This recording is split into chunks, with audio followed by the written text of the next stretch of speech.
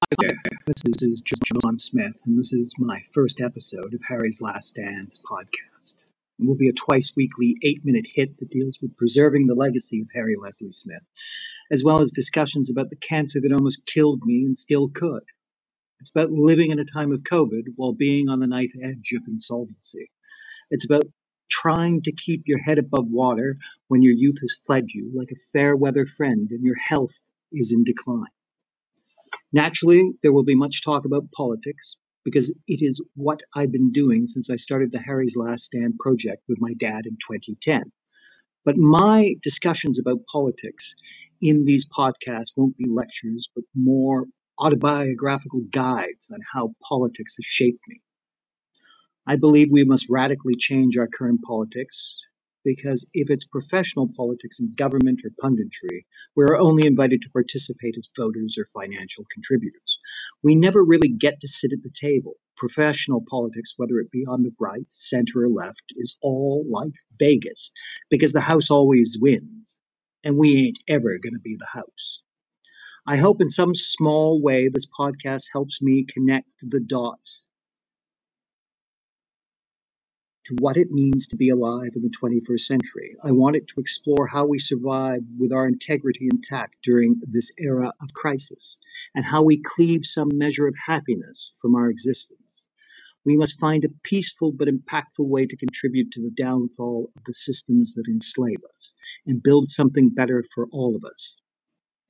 So here goes. Now, I think the thing is that probably because many of my followers are my dad's followers, the only reason why people are listening to me or hearing my writing is because of what my dad did. Now, the thing is with Harry's Last Stand that it was a mutually combined effort. One could not have done it without me. He couldn't have done it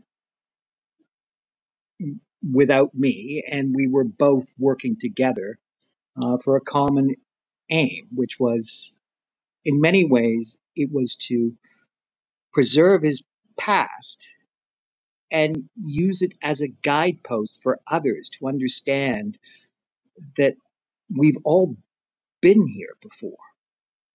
The austerity, the rampant capitalism were something that have plagued societies in the West during the Great Depression, and that all ended after the Second World War, when finally the working class, the ordinary workers, were given their just rights with a welfare state. And because of that, people like my father got a middle class life. And people like me were able to grow up in the suburbs rather than in tenement houses in bleak industrial parts of the country, whether it be in Canada or the UK. Now, my knowledge of British politics is extensive. I've lived there. I'm a dual citizen. And as I said, there is no way in hell that Harry's Last Stand could have been written without my guiding hands as well. And my father and I always admitted that we were a team in all of this, and I just kept to the backgrounds because it's more important that the message go out than you have two messengers. And my father was a wonderful spokesperson for his life and the suffering that he had dealt with as a young man and a teenager and young adult. And he galvanized a lot of people to remember their own working class past, whether it was their life or the lives of their parents or grandparents. And I think that that was very effective. I did find it very funny in 2014 at the Labour Party conference that Ed Miliband seemed to be astounded by my accent and just couldn't seem to understand that, my father wrote such a brilliant book that was so concentrated in on the British sensibility of politics, and that he was a dual citizen, and a dual citizen from Canada who spent the better part of his life on this side of the Atlantic in Toronto. But that is the nature of thinking, of great thinking. of remembering, of always keeping relevant. And this is why I have continued on with what he did and what we both did, because otherwise it would have been a pointless venture in many ways. It would have been ephemeral. And it would have been ephemeral for the simple fact that we were not of the political class. He was not a journalist. He was not a politician. He was not a business person of any great stature. So that meant there was no foundation except sheer force of will that got him from no name pensioner to the world's oldest rebel in a matter of 6 or 7 years. And that was the hard work that I put behind this. And it's not even a question because it was work of love. I loved doing this with my dad. I I have never felt so proud of any accomplishment in my life, more so than doing Harry's Last Stand.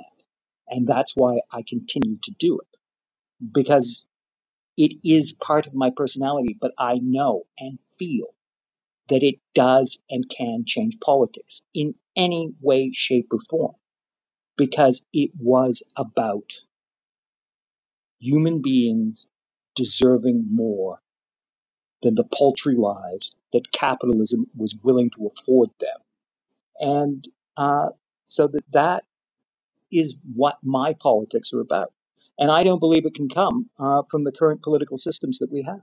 I don't believe that the left is going to save us at this point in time because they have bought into neoliberalism.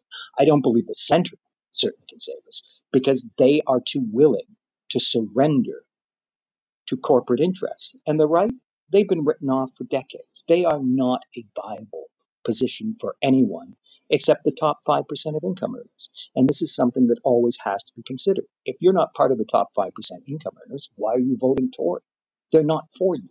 You will never get into that class. You will never win that lottery under this economic system.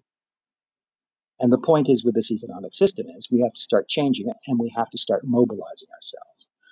And I think that the best way that we can mobilize ourselves is through educating ourselves, politics, in history, and in social movements and social changes, and start to learn that to win power again, we have to sacrifice like our ancestors did.